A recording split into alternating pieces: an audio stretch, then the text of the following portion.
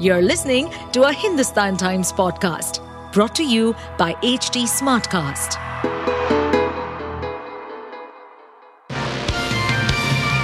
Hello, these are the top news for the day.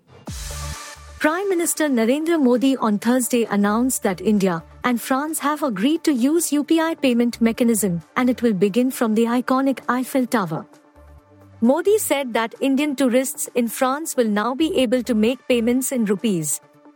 Unified Payments Interface is India's mobile-based payment system and allows people to make round-the-clock payments through a virtual payment address created by the customer. Earlier this year, UPI and Singapore's PayNow signed an agreement facilitating users in either country to make cross-border transactions. India will make a second attempt to send an uncrewed mission to the lunar surface Friday, joining the US, China and others in a new moon race. The Chandrayaan-3 is scheduled to blast off at 2:35 p.m. Friday from Sriharikota in Andhra Pradesh. It will spend about 6 weeks in space before attempting to touch down close to the lunar South Pole, near where the nation's previous moon mission ended in a crash in 2019. If successful, the rover will conduct experiments on the chemical makeup of the moon's surface and search for water. The rover will have a lifespan of 1 lunar day, which is equivalent to 14 days on Earth. Only the Soviet Union, China and the US have made successful moon landings, and only NASA has sent astronauts there.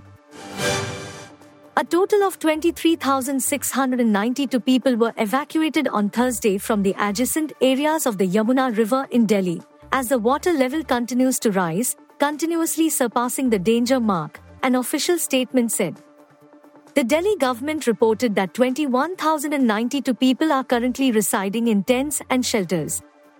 Additionally, 12 teams from the National Disaster Response Force, NDRF, rescued 1,022 individuals on Thursday. Meanwhile, the water level of the Yamuna River in Delhi decreased to 208.63 meters at 10 p.m., providing some relief.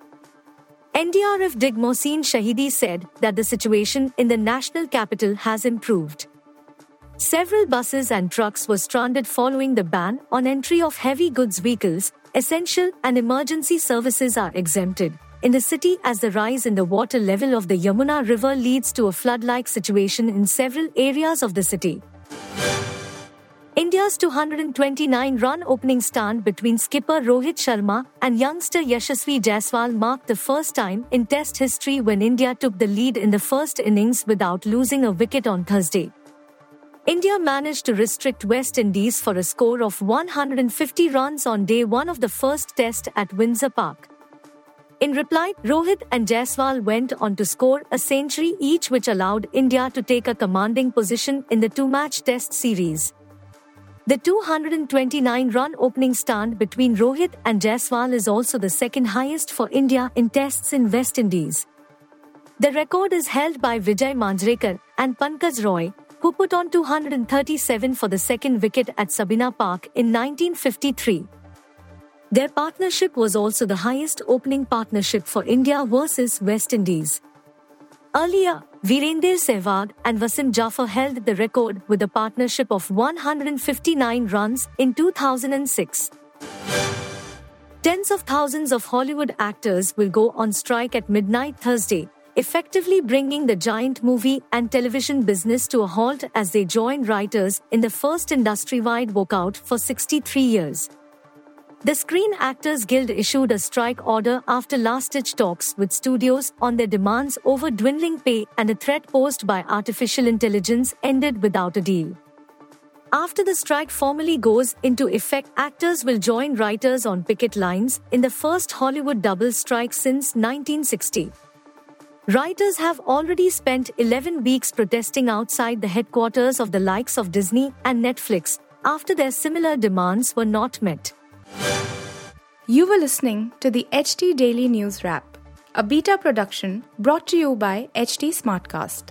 Please give us feedback on Instagram, Twitter and Facebook at HT Smartcast or via email to podcasts@hindustantimes.com. Until next time. To stay updated on this podcast, follow us at HT Smartcast on all the major social media platforms. To listen to more such podcasts, log on to www.htsmartcast.com.